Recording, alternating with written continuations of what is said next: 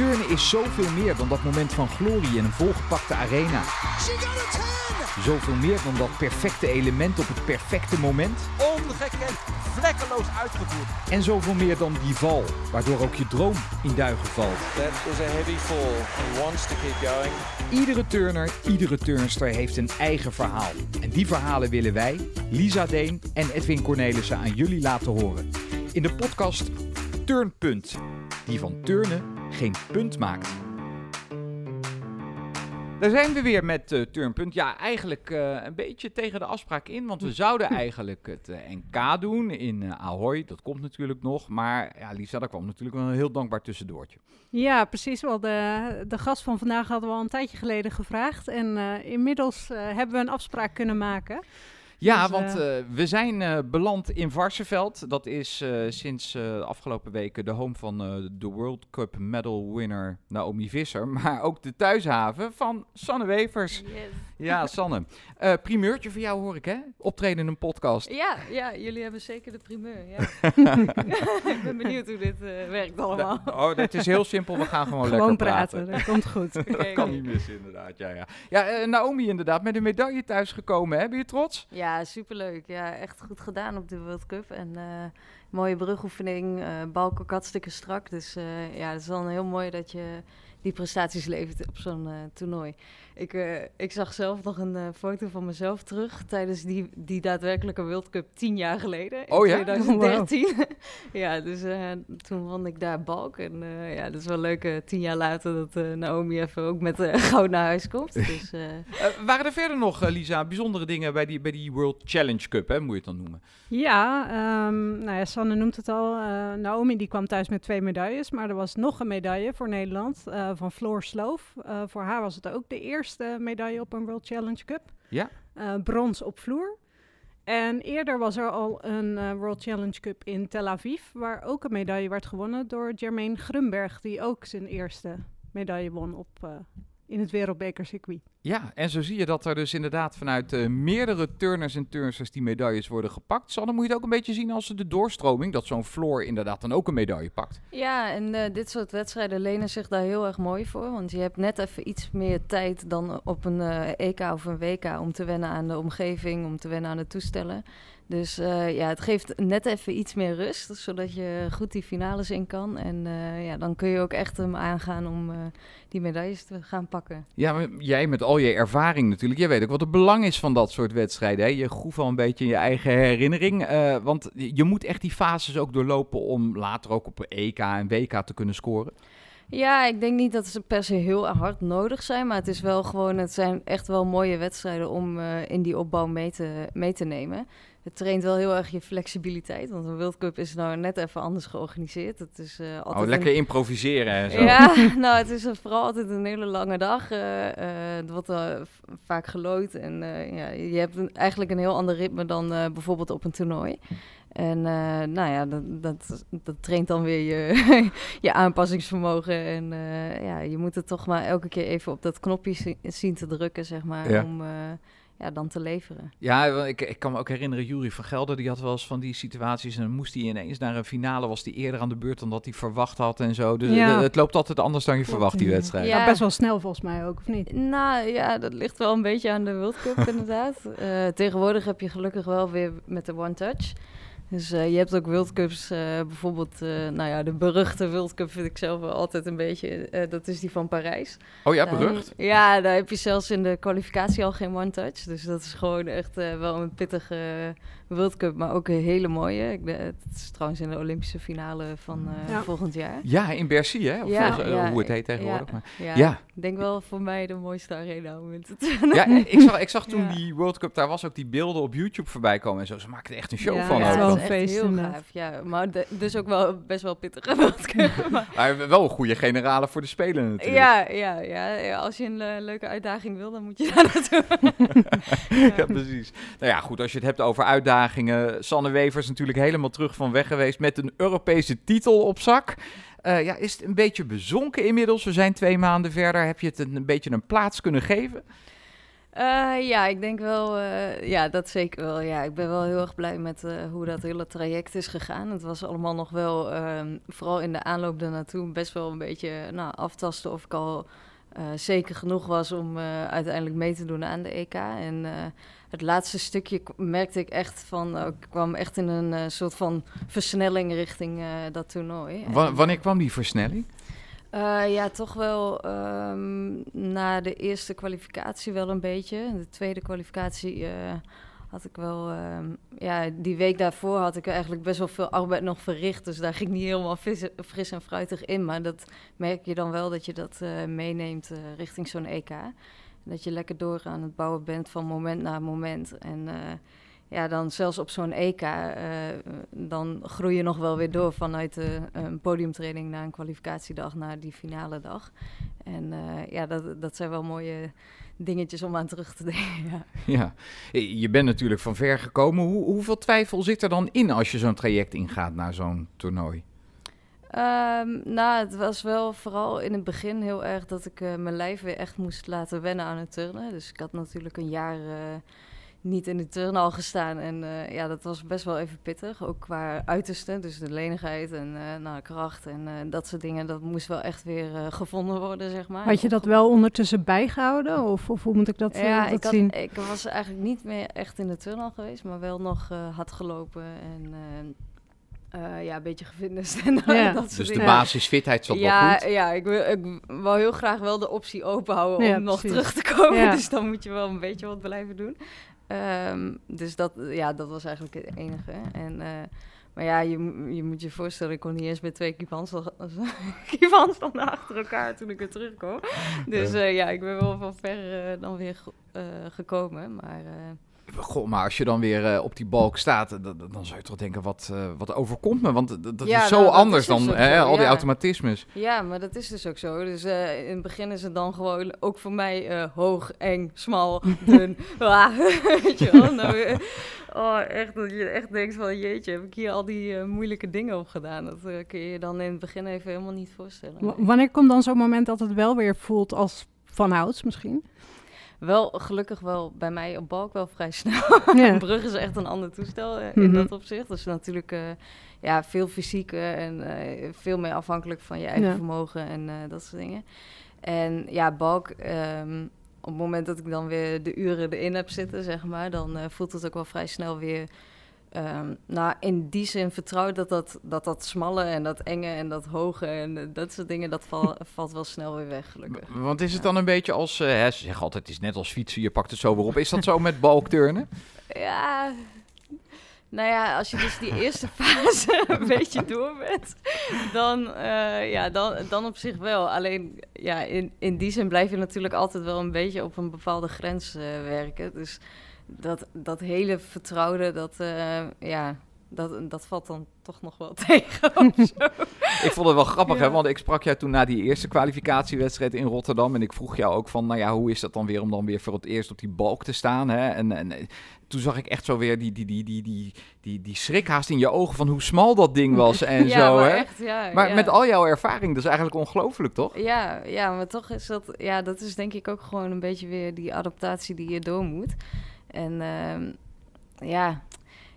en dan is het bijvoorbeeld in een wedstrijd is het nog weer anders. En er zijn al heel veel stapjes geweest, zeg maar, richting dat EK, waar je dan echt weer even doorheen moet. Ja. En ook wel heel leuk, hoor, want ik vond het wel allemaal hele grappige stapjes om weer echt een keertje weer helemaal als die beginner, zeg maar, dat traject door te maken. Ja, dat is natuurlijk ook wel interessant van hoe je dat benadert, hè? Want je kan ook denken van, je bent terug bij af, zal ik maar zeggen. Je moet die stappen allemaal weer doorlopen, maar jij vond het eigenlijk juist wel leuk.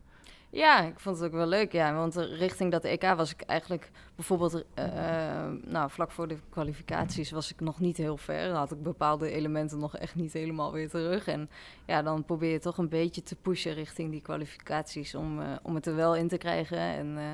En dat zoekt dan wel weer grenzen in jezelf op, zeg maar. En dan begint het wedstrijdspel, zeg maar. Je hebt natuurlijk ergens het hele trainingsproces en dan schakelt het over naar een wedstrijdperiode. En dat is dan weer een hele nieuwe dimensie, zeg maar, die je toevoegt. Dus dan komen de zenuwen bij. Dan komt erbij dat je ook af en toe in de training gaat afdwingen dat het nu moet komen. En al die stapjes die vragen weer wat van je. Oh, dan noem je wel wat, hè? In de training afdwingen van dat het nu echt moet komen. Wat gebeurt er dan? Hoe werkt zoiets? Nou, dan wat wel in een training bijvoorbeeld... Kijk, ik ben wel echt in een trainingsproces van het leren. Dus fouten maken mag.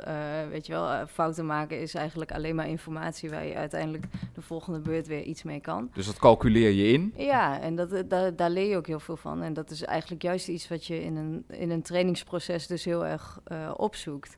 En dingen uitprobeert van, wat als ik het net even iets meer zo doe of zo doe... En, richting zo'n wedstrijdperiode, dan gaat dat wel steeds meer richting... Oké, nu moet hij raken. En, dan moeten de fouten er juist uit. Ja, dus dat geeft wel een andere mindset ook in je trainingen. Dus dan ga je er wel echt voor zorgen in de trainingen ook... dat er steeds minder fouten gemaakt worden. Dat er steeds meer op het moment dat je zelf bepaalt, zeg maar... van oké, nu moet het komen, dat het dan ook komt... En dat is ook wel echt wel trainbaar. Alleen je moet het wel even die mentale knop moet wel even weer om. Ja. Hoe vaak doe je dan zoiets in een training? Hoe vaak per week dat je zegt van oké, nu moet ik echt leveren, zeg maar, met die oefeningen? Nou, ik denk dat het richting zo'n EK gaat dat wel om dagelijks. Mm-hmm. Alleen, dat bouw je ook wel dus een beetje op. Kijk, het heeft geen zin op een dag dat je voelt dat het er niet in zit of zo. Dat je dan per se in wat voor... Je moet het niet forceren. Nee, precies. Mm-hmm. Dat heeft ook geen zin. Dus je moet de uitdaging, zeg maar, en de stapjes die je daarin maakt... die moet je wel elke keer kunnen behappen en weer kunnen verwerken. Dus elk stapje die je maakt moet, zeg maar, wel... binnen de mogelijkheden van succes liggen. Ja. En wil niet zeggen dat het nooit niet meer mag lukken, zeg maar. Maar als het een dag een keer niet lukt... dan kun je ook gewoon die training heel anders in gaan richten. En is het nog steeds een hele zinvolle training. En zo is het dus langzaam toewerken dan naar die wedstrijden. Ik zat jou een beetje te observeren zo in Rotterdam bij die eerste wedstrijd. Ik dacht, god, dat is wel echt iemand die volgens mij... ook precies weet wat ze doet en hoe ze zo'n wedstrijd moet ingaan. Hè? Want dan komt toch echt die wedstrijdmentaliteit weer boven. Ja, maar het was ook wel echt onwennig, hoor. En dat is het natuurlijk steeds wel. Wedstrijd is altijd wel...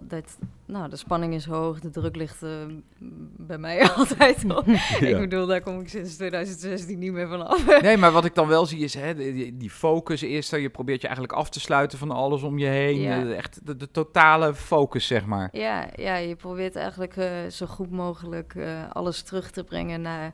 die taak waar je gewoon al die trainingsuren in hebt gestoken. En degene die dat zo goed mogelijk kan, zeg maar... die komt zo dicht mogelijk bij de controle over dat wat ze in de wedstrijd doet.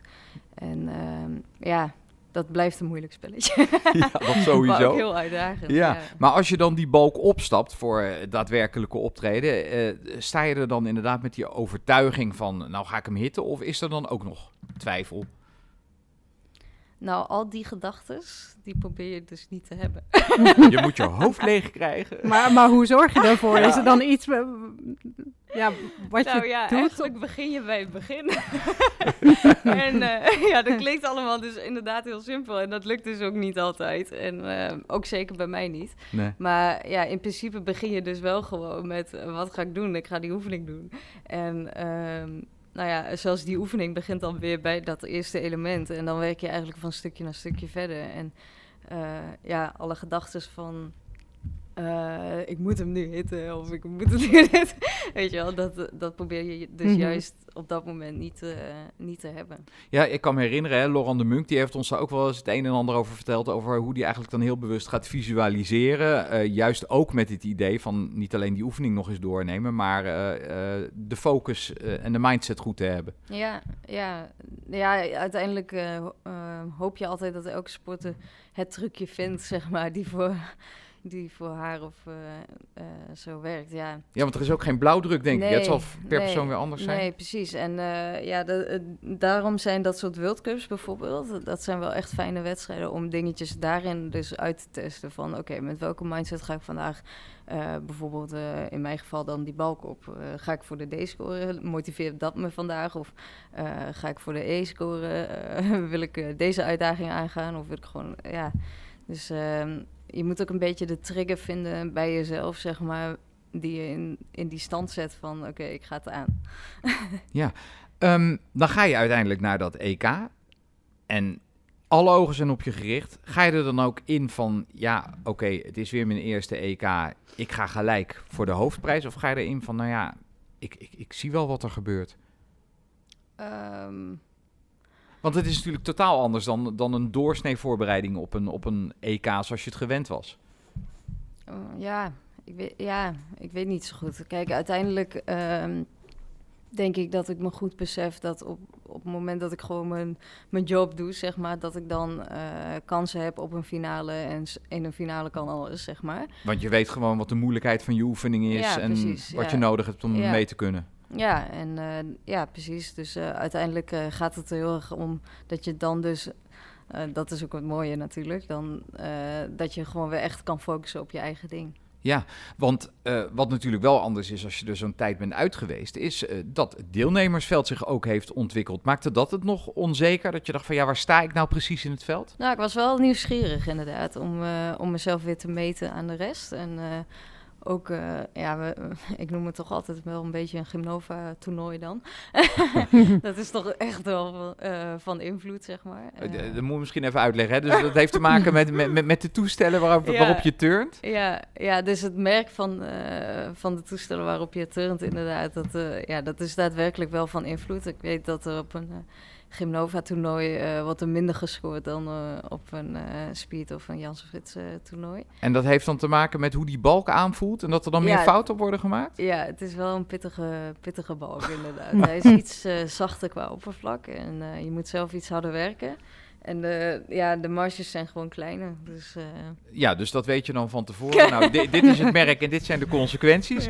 Ja, je weet wat je moeilijkheid is. En dan sta je daar weer voor het eerst in die volgepakte arena. Ja, en dan staat de winnaar in jou op, zo hè? Zo vol was die helaas niet. Ik wou zeggen, er hingen wat posters, maar zo druk was het daar niet. Dat is ook zo. Ja. Nee, die ambiance inderdaad. Het was wel heel warm, dat wel. Maar goed, daar sta je dan in die volledig lege arena. En voor een grote finale, dat sowieso. En dan staat toch de winnaar weer in jou op, hè? Of voelt dat niet zo? Want jij wordt daar voorgesteld. Ja. En wat gebeurt er dan met jou? Ja, wat ik allereerst echt wel heel erg gaaf vond, was dat er zo goed gescoord werd. Mm-hmm. Dus je hebt ook wel eens finales, dan helaas dan hangt het in de lucht of zo, dat er niemand overeind blijft. Maar deze keer was het gewoon echt wel hoog niveau. En er was voor mij ook al wel aardig gescoord. Dus dan weet ik gewoon wel dat ik aanga, inderdaad. En dan ligt de lat hoog en de druk ligt er dus inderdaad altijd wel op. En dan moet ik aan. Dan moet ik zorgen dat ik op mijn best ben. Maar heb je naar die scores gekeken überhaupt, voordat je zelf moest? Nou, ik zag die vlak voor mij, die heb ik niet gezien. En dat was wel tot dan toe de hoogste volgens mij. Maar ik zag wel al een 13-4 en ja, een 13-4 is wel zo, zeg maar, dat ik weet van, oké, ik heb niet heel veel marge of zo. Dan moet ik wel gewoon ook een goede oefening neerzetten. Maar is dat ook het moment dat je echt het beste uit jezelf kan halen? Gebeurt er dan iets in jouw benadering of in hoe je erop stapt? Nou, als ik dus goed voorbereid ben, want daar valt staat natuurlijk al alles wel altijd mee. Maar als ik goed voorbereid ben, dan ga ik eigenlijk wel goed op moeilijke omstandigheden. Ja. Want wat drijft jou dan? Hè? Je hebt wel sporters die denken van, ik ga ze vermorzelen, bij wijze van spreken, weet je maar. Ja, nee, echt de uitdaging om het dan te fixen, zeg maar. Ja. En dat maakt, neem ik aan, ook dat de voldoening dan intens is als het lukt. Ja, zeker, ja. Ja, tuurlijk. Ja. Uiteindelijk blijft het spelletje heel mooi op het moment dat je alles onder controle hebt. En levert wat je wil gaan leveren. Om maar even zo te zeggen. En als het dan lukt, dan krijg je wel inderdaad even echt die kick. Ja. Bij balk hebben we het altijd over die flow, hè, waarin je moet geraken om hem helemaal goed te doen en zo. Was dit zo'n schoolvoorbeeld van de echte flow? Nou, ja, ik weet niet. Ik probeer altijd wel op balk ook wel juist heel erg mijn kop erbij te houden, zeg maar. Ja. Dus niet zozeer turnen op gevoel? Nou, kijk, ja, in dat opzicht zijn op balk denk ik de marges daar net te klein voor of zo. Dus in die zin moet je wel gewoon echt alert zijn en echt... Ja, dus de hele tijd terug naar die goede mindset om het aanvallend te blijven aangaan, zeg maar. Op het moment dat je heel even verzwakt in zelfvertrouwen of in de twijfel schiet of wat dan ook, ja, dan heb je op balk niet een hele leuke ervaring, om het maar even zo te zeggen. Dus ja, het is wel de hele tijd, zeg maar, door die oefening heen dat je jezelf ook echt blijft coachen om het uiteindelijk tot het einde gewoon helemaal goed te volbrengen. Je bent jezelf aan het coachen tijdens die oefening? Ja, zeker, ja. En hoe gaat dat dan in zijn werk? Neem ons even mee in jouw hoofd. Nou, wel, eigenlijk dus wel echt van stukje naar stukje, maar ook wel gewoon keypuntjes waar ik, waardoor ik het gevoel heb dat ik in control ben. Dus bijvoorbeeld als ik een element begin of een ritme dingetje of een melodietje of wat dan ook in mijn hoofd, zodat je eigenlijk daar blijft waar je wil zijn, namelijk met de focus op die 10 centimeter. Oh, dus je creëert soms een melodietje in je hoofd om dat ritme te behouden en die focus te behouden? Ja, ik heb soms wel echt een bepaalde telling of zoiets om het vast te houden inderdaad. Of om het moment dat je het dan even kwijtraakt, om het juist weer te herpakken, zeg maar. En dat zijn wel dingen die je ook wel kan trainen natuurlijk. Ik ben wel benieuwd wat dat melodietje is. Ja, is dat dan altijd dezelfde bijvoorbeeld? Dat vraag ik me dan ook weer af. Ja, het is wel een soort van ritme inderdaad. Ja. En vaak tel ik er ook wel bij in mijn hoofd. Mm-hmm. Dus dan heb je wel een beetje houvast. Ja. Ook in je gedachten, zeg maar. Ja. Dus op het moment dat je dan echt afgeleid raakt door gedachten van die je eigenlijk dus op die balk niet nodig hebt. Ja. Want dat kan dus gebeuren inderdaad, dat je gedachten gaan dwalen tijdens een oefening. Ja, op balk heb je wel gewoon de kans om na te gaan denken. En dat is eigenlijk niet wat je wil. Want vaak zijn dat op dat moment onder die druk, onder die omstandigheden niet de gedachten die je per se helpen. Dus die wil je eigenlijk sturen naar iets wat je houvast geeft en zelfvertrouwen geeft. Je zei nog iets interessants wat je vaak hoort bij het balkturnen. Je wil aanvallend turnen. Ja. Want dat is het. Je moet die balk attacken, zeg maar. Ja, je kan sowieso niet verdedigen turnen natuurlijk. Maar ik bedoel meer, zeg maar. Ik vind, je ziet het altijd wel echt in een uitvoering. Dat waar de een aarzelend op die balk staat, heb je er ook bij die denken van, pats, ik doe het. Ja, en dat is net dat stukje overtuiging of het aanvallende, zeg maar, wat je wel moet behouden in zo'n oefening. En vooral eigenlijk in een wedstrijd. Want vaak in een training, op het moment dat de druk er niet op zit, dan heb je dat van nature toch wel een beetje in je. Vooral als je al gewoon je oefening goed onder controle hebt en je kan dat aangaan, zeg maar. Mm-hmm. Het zijn niet meer de elementen die nog nieuw zijn of wat dan ook. Dus dan heb je dat eigenlijk in training dus wel. En eigenlijk moet je dan zorgen dat je dat op een wedstrijd wel behoudt. Ja.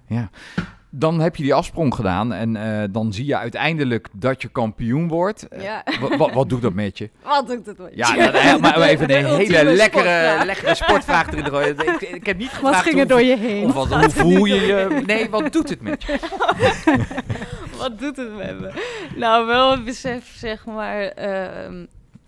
Ergens vond ik het ook wel fijn om voor mezelf toch een beetje een soort van bevestiging te krijgen dat op het moment dat het weer op elkaar valt, zeg maar, dat ik het dan nog steeds kan. Ja, heb je die bevestiging echt nodig ook voor jezelf dan? Nou ja, het was wel lang geleden. En in die zin voel je dan toch in de hele aanloop wel van niet zozeer onzekerheid, maar wel meer nieuwsgierigheid, denk ik. Van, zou het me nog weer lukken onder die omstandigheden? In die, een toernooi is toch wel echt wel anders, zeg maar. Mm-hmm. Het gaat allemaal heel snel. Je moet gewoon in 2 uurtjes zien aan te passen aan het toestel wat er staat. dat zijn wel echt dingen die je van jezelf vraagt op het moment dat je eigenlijk normaal gesproken echt helemaal doortraind bent. En dan is de uitdaging zelfs nog groot genoeg, zeg maar. Ja. Dus uiteindelijk gaat het daarom. Het spelletje van wie kan onder die omstandigheden het beste uit zichzelf halen. En dan is het wel fijn dat je de bevestiging krijgt dat er nog steeds ergens wel in zit. Niet altijd natuurlijk, want mijn kwalificatieoefening, als ik die nu terugkijk, dan denk ik, nou staat er echt nog wel schoonheidsfoutjes in. En zelfs de podiumtraining, toen was ik nog helemaal niet, toen overviel me echt die snelheid heel erg, waarin je dus 1 beurtje en dan huppakee moet leveren. Ja. Dus dat overviel me toen nog heel erg. En dan zie je dus echt dat je in zo'n toernooi dus ook wel heel erg groeit. En dat zijn wel mooie stapjes. En dan heb ik wel natuurlijk gelukkig mijn ervaring en dat soort dingen mee. Dus ik besef me heel goed dat ik onder al die omstandigheden vooral rustig moet blijven. En me niet gek moet laten maken. En terwijl, dat is natuurlijk wel iets wat snel gebeurt op het moment dat je voelt dat je misschien nog net niet helemaal daar bent of de controle nog net mist of zo. Ja. Nou heb je al zoveel gewonnen. Als je dan deze titel pakt met deze voorgeschiedenis, neemt die dan toch wel een bijzondere plek voor je in? Ja, zeker, ja. Nee, deze was wel heel bijzonder voor me. Ja, tuurlijk, ja. Ja, we weten allemaal wat er allemaal gebeurd is en het is allemaal niet makkelijk geweest. En ook de aanloop hier naartoe was ook niet altijd even voorspoedig, zeg maar. En, zij met gevoel voor understatement. Nee, dan het geeft misschien wel een beetje het gevoel van, we zijn er weer, we kunnen ook daadwerkelijk verder. En dan voelt hij wel even echt wel goed. Kijk, uiteindelijk ben ik er natuurlijk ook weer gewoon ingestapt, omdat ik heel erg van het spelletje hou, omdat ik de sport heel mooi vind. En dat het dan lukt om dat nog een keer weer te ervaren, dat doet wel veel, ja. Want heb je dat heel erg gemist, zeg maar, in die periode dat je eruit was en er aan de zijkanten, zeg maar, van alles natuurlijk ook speelde? Ja, ik heb het wel, ja, tuurlijk, anders ging ik er niet meer. Als ik het niet had gewist en niet meer leuk had gevonden, dan was het wel klaar, natuurlijk. Maar waar kwam dat vandaan? Want ik denk, iedereen had het kunnen begrijpen met die hele voorgeschiedenis als jij had gezegd. En je bent dan op leeftijd van, het is wel mooi geweest, maar toch wilde je terug. Ja, wel meerdere redenen natuurlijk, gelukkig. Ook. Wel ook weer gewoon de nieuwsgierigheid. En die is eigenlijk wel een beetje ontstaan in dat tussenjaar. Dat ik het dus echt even uit de zaal was en heel veel andere leuke dingen heb gedaan. Ook heel veel dingetjes heb gedaan, bijvoorbeeld binnen het bedrijfsleven, presentaties gegeven. En dan gaat het natuurlijk snel over wat het allemaal inhoudt om die topsporter te zijn, wat je verhaal is en hoe je alles uiteindelijk hebt ingericht. En wat ik bij mezelf heel erg merkte was dat het erover praten stond voor mij op een gegeven moment gewoon niet in verhouding, zeg maar, met hoe moeilijk het spelletje daadwerkelijk is. Dus het erover praten was voor mij zo makkelijk. En dan kom je natuurlijk heel snel op de mooie verhalen, maar ook alle clichés komen natuurlijk voorbij. Dus hard werken, discipline, doorzettingsvermogen, alles. En natuurlijk gaat het ook wel een beetje de diepte in, maar het zo zeggen is anders dan het ook echt doen. Het zeggen is zoveel makkelijker dan daadwerkelijk alle kleine schakeltjes bij elkaar zien te krijgen om het daadwerkelijk te doen. En daar ging je een beetje naar terug verlangen? Ja, op een gegeven moment ging het me dus een beetje tegenstaan. En toen had ik dus heel erg het gevoel van, jeetje, weet ik zelf nog wel echt hoe het voelde, weet je wel. En, of is het een beetje uit een ver verleden graven? En, zou het me nog weer echt lukken om dus inderdaad al die schakeltjes bij elkaar te krijgen. En dat hele moeilijke spelletje, wat het dus daadwerkelijk wel is, wat soms aan de buitenkant misschien heel makkelijk lijkt. Ja. Maar wat het dus wel, intern is het gewoon wel echt een moeilijk spelletje. En om daar nog weer echt een keer helemaal doorheen te gaan en die vinger op te leggen, dat triggerde me wel heel erg. Dus het was niet eens zozeer van wat je wel eens van sporters hoort, ik wil graag een mooi slotpunt achter mijn carrière kunnen zetten, of ik wil graag dit doel nog verwezenlijken. Het ging jou echt om dat leven en om dat proces en alles wat erbij komt kijken. Ja, dat is wel echt mijn grootste motivatie. Ja, zeker, ja. Ja, nee, dat is ook wel echt wat ik altijd zeg, weet je wel. Ik hou en ik geniet ook heel erg van dat spelletje dus. En ja, zoals nu, dan zit ik weer helemaal in zo'n trainingsproces richting de WK. Ben ik helemaal aan het bouwen aan een nieuwe oefening. En dat vind ik gewoon een heel mooi proces, zeg maar. Om dan al die kleine dingetjes aan elkaar te koppelen, alle details op tafel te leggen. Helemaal, dat uit te denken van welke oefening moet het dan worden, welke kwalificatieoefening, finale oefening. Alles komt dan wel op tafel. En het gaat dus om hele kleine dingetjes, maar kan je wat voorbeelden noemen van die hele kleine schakeltjes waar mensen helemaal geen weet van hebben eigenlijk? Nou, ja... Dat doet de deur dicht. Moet hij trouwens even dicht of is dat... Nee, dat gaat best zo. Nee? Okay. We houden de deur lekker open. Als Naomi niet met de deuren gaat slaan. Dan nou gaat het goed. Maar goed, die kleine schakeltjes. Die kleine schakeltjes. Nou, eigenlijk wel gewoon begint het natuurlijk met het zijn van die topspotten. Dus wel echt... Maar kijk, nu ga ik alweer. Kijk, het zijn van die topspotten. Kijk, ik bedoel, ik kan ze hier inderdaad allemaal op tafel leggen van het hebben van discipline, het hebben van de extreme commitment.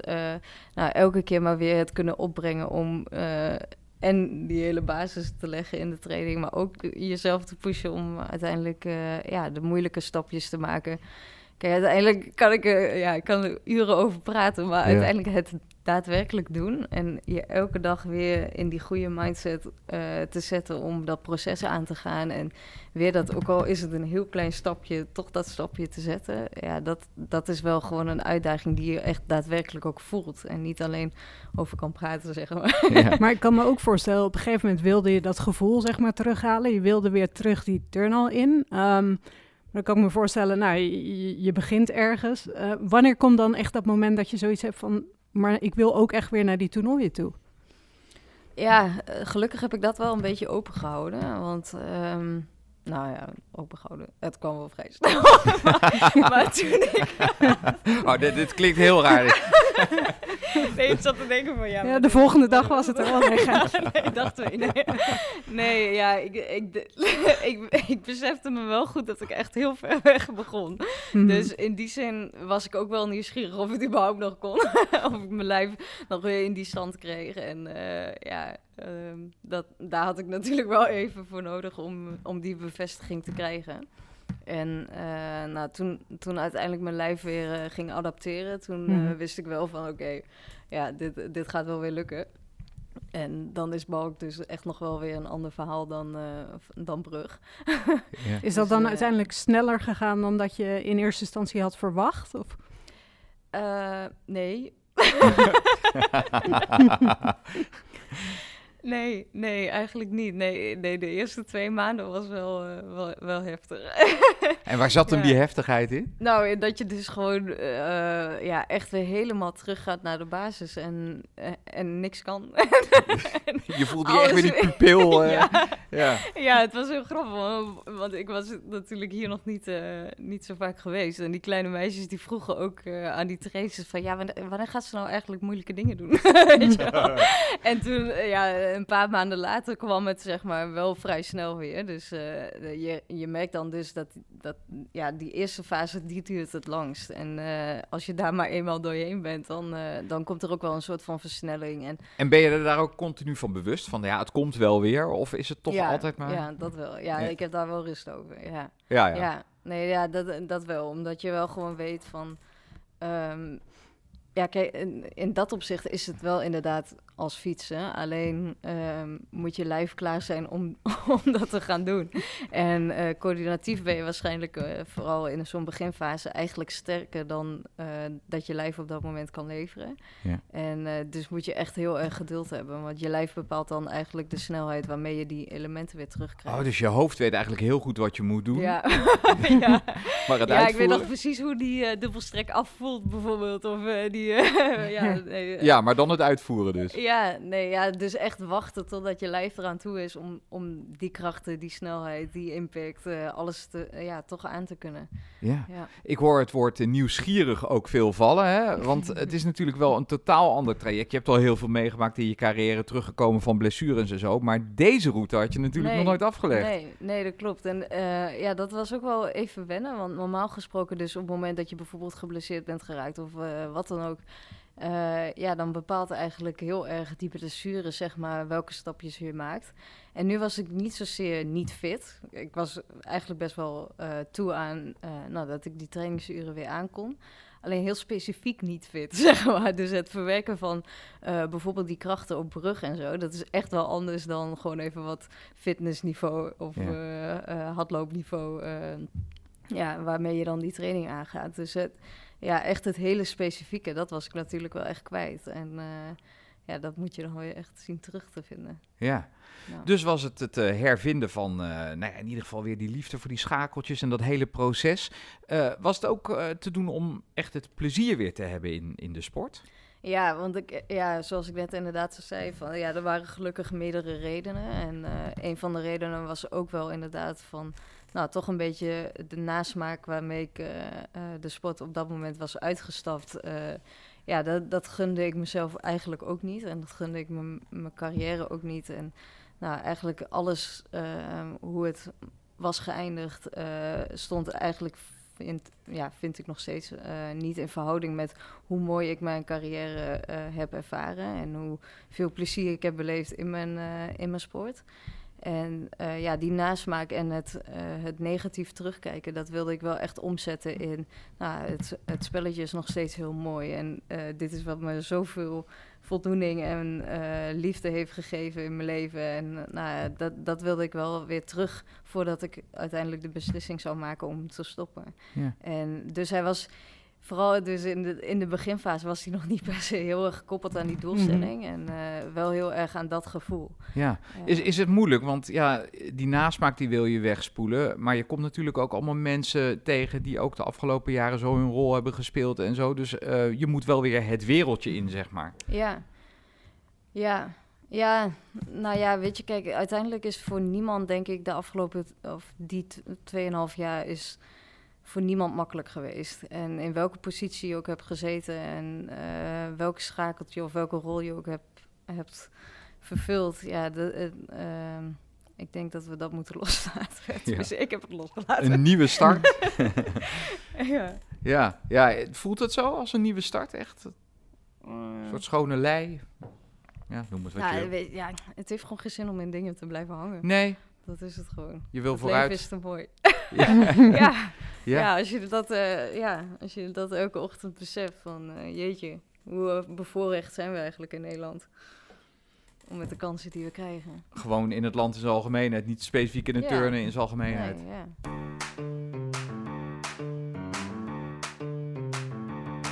En dus vind jij je geluk weer in het turnen en ben je je hard aan het voorbereiden op de toernooien die komen gaan. Want je bent inmiddels dus Europees kampioen, maar er komt ook weer een WK aan. Allereerst, begrijp ik nou, ben je aan het sleutelen op brug? Ja, of op balk, op allebei? Allebei. Oké, laten we beginnen met brug. Want die deed je dus nog niet, maar wel grootse plannen, begrijp ik, hè? Eigenlijk al best wel een tijdje. Alleen het komt nog net niet helemaal bij elkaar. Het is toch moeilijker dan ik dacht. Ja. Ik ben wel inderdaad bezig met een leuk programma. En daar haal ik ook heel veel voldoening uit. Omdat het gewoon weer echt op de grens is van wat ik kan. En het zijn dus ook dingen die ik bijvoorbeeld op mijn 30ste dan nog heb geleerd. Dus zoals? Dat is, bijvoorbeeld Chappie half. En in de coronatijd heb ik nog katje verstrekt geleerd. En allemaal dat soort gekkigheid. En dat vind ik op zich wel heel grappig. Die elementen, die katje verstrekt heb ik nu nog niet weer terug. Want dat is wel echt een element, daar moet ik ook wel echt op mijn maximale getraindheid voor zijn. En, gewoon om daar weer echt naartoe te werken vind ik wel heel leuk. En uiteindelijk is het ook wel gewoon een beetje natuurlijk altijd strategisch eigenlijk voor mijn positie in het team. En, Ja, ik wil zeggen, want wat is de motivatie om die brug, om daar zo in te investeren? Is dat inderdaad omdat je anders wel erg een one-trick pony wordt, zeg maar, die één toestel beheerst? Of is het ook omdat je er ook wel echt ambities in hebt? Een beetje van beide. Uiteindelijk voel ik het niet per se als iets van mijn bestaansrechten moet. Ja, het is natuurlijk best wel maf natuurlijk. Dat je bent gewoon Europees kampioen op balk. Je zegt, nou ja, dat is een zekerheidje in een team. Maar ja, als het om een teamprestatie gaat, ben je ook wel weer kwetsbaar als je maar één toestel doet. Zeker, ja, dat was natuurlijk in de richting het EK wel echt even een overweging voor het team, denk ik. Maar uiteindelijk, ja, ik vind brug ook gewoon echt een heel leuk toestel. Het is gewoon zo anders dan balk. En de combinatie van beide vind ik wel, ook in trainingen, wel heel leuk. Dus, Want waar sta je dan nu in dat proces, zeg maar, op brug? Dat het wel een beetje in stukjes allemaal aan elkaar zit, maar nog niet helemaal in één stuk. Dus, en is het streven dan om dat straks op het WK wel af te hebben? Ja, zeker. Ja. Nee, op het WK moet het af zijn. Oké. Nee, dat we dat even kunnen noteren.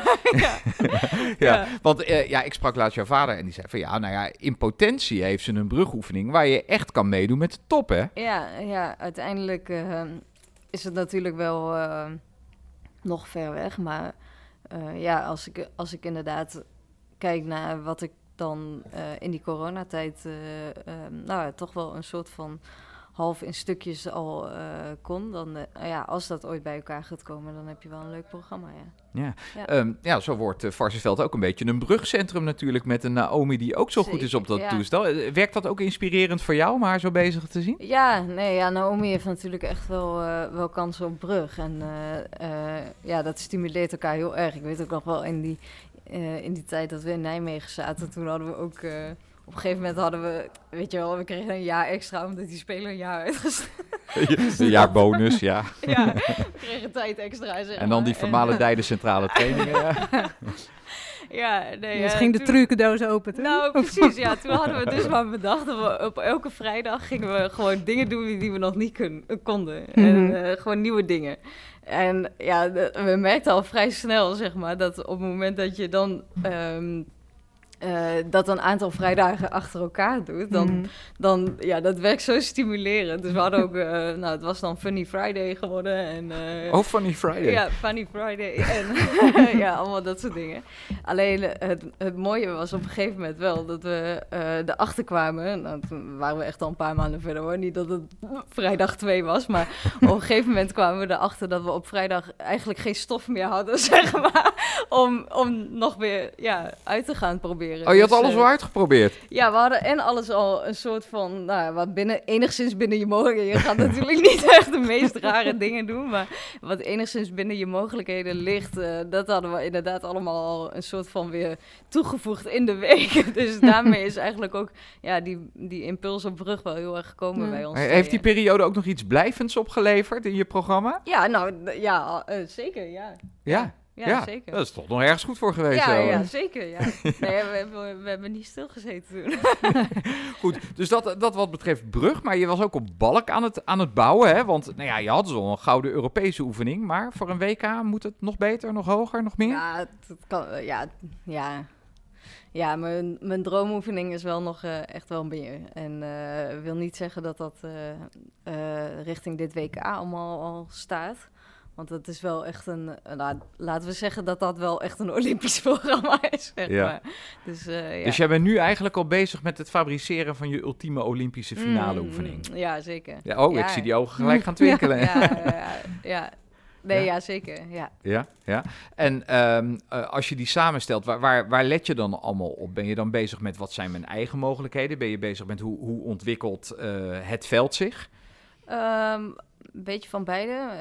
Dat wat ik in die oefening wil doen, dat heb ik gelukkig allemaal wel een keertje in stukjes geturnd. Dus het is niet nieuw in de zin van ik kan de dingen die ik daarin heb, die kan ik nog niet. Maar het is wel op dit moment best wel lastig om de code echt goed te ontleden. Oh ja, daar ben je ook nog afhankelijk van, de code. Ja, dat is wel echt wel een dingetje. Want ze zijn tegenwoordig wel echt heel erg streng geworden op de uitvoering. En ja, wil je een verschil maken, dan moet je toch wel uiteindelijk meer gaan turnen dan bijvoorbeeld, wij noemen het dan die 8 D'tjes. Dus dan gaat het toch wel echt om verbindingen, maar ook wel om verbindingen die je zo goed onder controle kan krijgen dat het ook weer heel weinig aftrek oplevert. En de keuze dus en de balans tussen het zoeken naar de maximale D-score en binnen die D-score een hele hoge E-score zien te halen. Ja, dat is wel uiteindelijk de strategie die we erop leggen. Ja, maar je hebt natuurlijk turners die zeggen van... dan ga ik voor een iets minder moeilijke oefening... maar dan voor de perfecte uitvoering. Maar jij zegt, ik heb eigenlijk ook die D-score wel nodig. Ja, er is voor alles altijd wel wat te zeggen. Alleen... ik heb het spelletje 1 keer al helemaal mogen ontleden, zeg maar. En uiteindelijk gaat het... in Rio ging het om een 10e. Dus zo dicht zit goud en zilver bij elkaar. Mm-hmm. Ja, nee, dat is zeker. Ja. Dus dan helpt het ook wel als je de moeilijkheid hebt in combinatie met die net. Ja, Rio heb ik gewoon op D.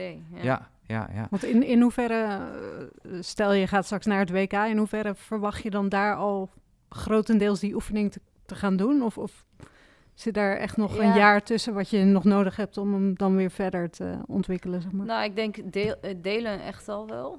Dus bepaalde stukken, die zitten er echt al wel goed in. En die zullen ook wel echt in die oefening blijven. Dus een groot deel denk ik wel al richting de WK, ja. Of is het misschien ook wel dat je wil je misschien ook niet in je kaarten laten kijken door de concurrenten? Nou, die afweging wordt wel, die heb ik wel toen richting Rio heel duidelijk inderdaad gemaakt. Maar ja, het ligt er ook wel een beetje aan wat je zelf nodig hebt. Kijk, op het moment dat je die oefening gewoon goed onder controle hebt en je wil die oefening een keertje testen, zeg maar, op zo'n toernooi of zo, dan zou ik altijd daar wel voor kiezen. Ja. Dus het is altijd dat meerdere factoren maken natuurlijk uiteindelijk de keuzes die je maakt. Maar dat geldt ook heel erg voor dit. En de planning En ja, je hebt je dus gecommitteerd aan de missie Parijs. Ja. Hoe zie jij Parijs en het al dan niet goud halen daar? Is het een bonus op een toch al glansrijke carrière? Of is het echt een heilig moeten? Nee, ik zie mijn carrière in die zin wel als geslaagd. Mag jij best zeggen. Maar wil niet zeggen dat ik... uiteindelijk zou ik het echt super vet vinden natuurlijk. En zoals ik jullie net zei, ik weet welke arena het is. En ik weet hoe mooi het kan zijn op het moment dat het op dat soort momenten echt lukt. En daar doe ik elke dag alles aan om dat nog een keer voor elkaar te krijgen. En garanties hebben we nooit in de sport. Maar uiteindelijk denk ik wel dat je elke dag kansvergrotend bezig kan zijn. En dat probeer ik natuurlijk echt te doen. Ja, zal het heel anders zijn dan in Rio? Toen was het de eerste keer dat je Olympisch kampioen werd. En je zei net eigenlijk al... Sinds Rio is alles anders. Ja, dat zei je. Ja, zo is het wel natuurlijk. Ja, zo is het zeker, ja. Ja. Is het per definitie mooier, leuker geworden? Of ook wel lastiger de status van het Olympisch kampioen zijn? Heb ik wel aan moeten wennen natuurlijk, Ja, nee, het brengt gewoon echt wel iets anders met zich mee. En het maakt het spelletje niet zozeer heel anders. Alleen dat alles wat er omheen hangt, maakt het heel, heel erg anders. En dat is nou eenmaal ook onderdeel van het spelletje. Dat is nou eenmaal onderdeel van, ja. Dus nee, dat maakt het zeker wel anders, ja. Als je ergens bent en je wordt daar voorgesteld als die Olympic champion van Rio en zo, is dat een kick of denk je van, ik moet het weer laten zien? Nee, ik ben nog steeds wel heel erg dankbaar voor dat moment, zeker. Ja. En die balk, heb je hem nog steeds? Ja. Waar staat hij eigenlijk? Bij Sports for Children. Dat is een goed doel. Wat gekoppeld is aan Jansen Fritsen. Zij renoveren eigenlijk oude gymtoestellen. En dat gaat naar landen als in Oost-Europa en dat soort dingen. En zij hebben hem voor mij in opslag. Hij kon niet zomaar in de achtertuin. Nee, dat is toch een beetje lastig. Dat ding is dan toch best wel groot. Neem je hem nog wel eens ergens mee naartoe? Als je die presentaties geeft, die geef je ook op een balk en zo? Ja, ik heb inderdaad een concept waarin ik dus die presentatie vanaf de Olympische balk geef. Ja, dat is toch altijd wel leuk, ja. En voel je dan ook nog altijd wat met die balk? Ja, dat is wel toch wel... Ja, het blijft wel bijzonder, ja. Ja, gewoon wel echt het besef natuurlijk dat de balk is die 15 augustus die onder dag die ze controle nooit zal moest zien te vergeten. krijgen. Precies. Ja. Ja, mooi.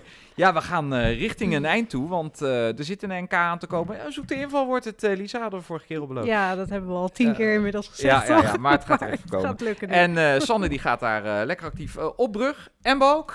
Ja, brug heb ik nog een beetje in optie, maar... Oh, dat is nog een vraagtekentje. Ja, Oké, in ieder geval balk. in ieder geval balk. Ja, dus daar gaan we er in actie zien in Ahoy en dan lekker richting het WK toewerken. En dan na de zomer dan gaat het allemaal gebeuren met alle belangen, ook voor de Olympische Spelen. En ja, Parijs, daar moet het uiteindelijk gaan gebeuren, Sanne. Zeker, ja. Goed, wij zijn er volgende maand Ja. weer. Nee, volgende week. Ja, in Ahoy. Potverdorie, volgende week alweer. Ik kan er niet meer bijhouden hoor.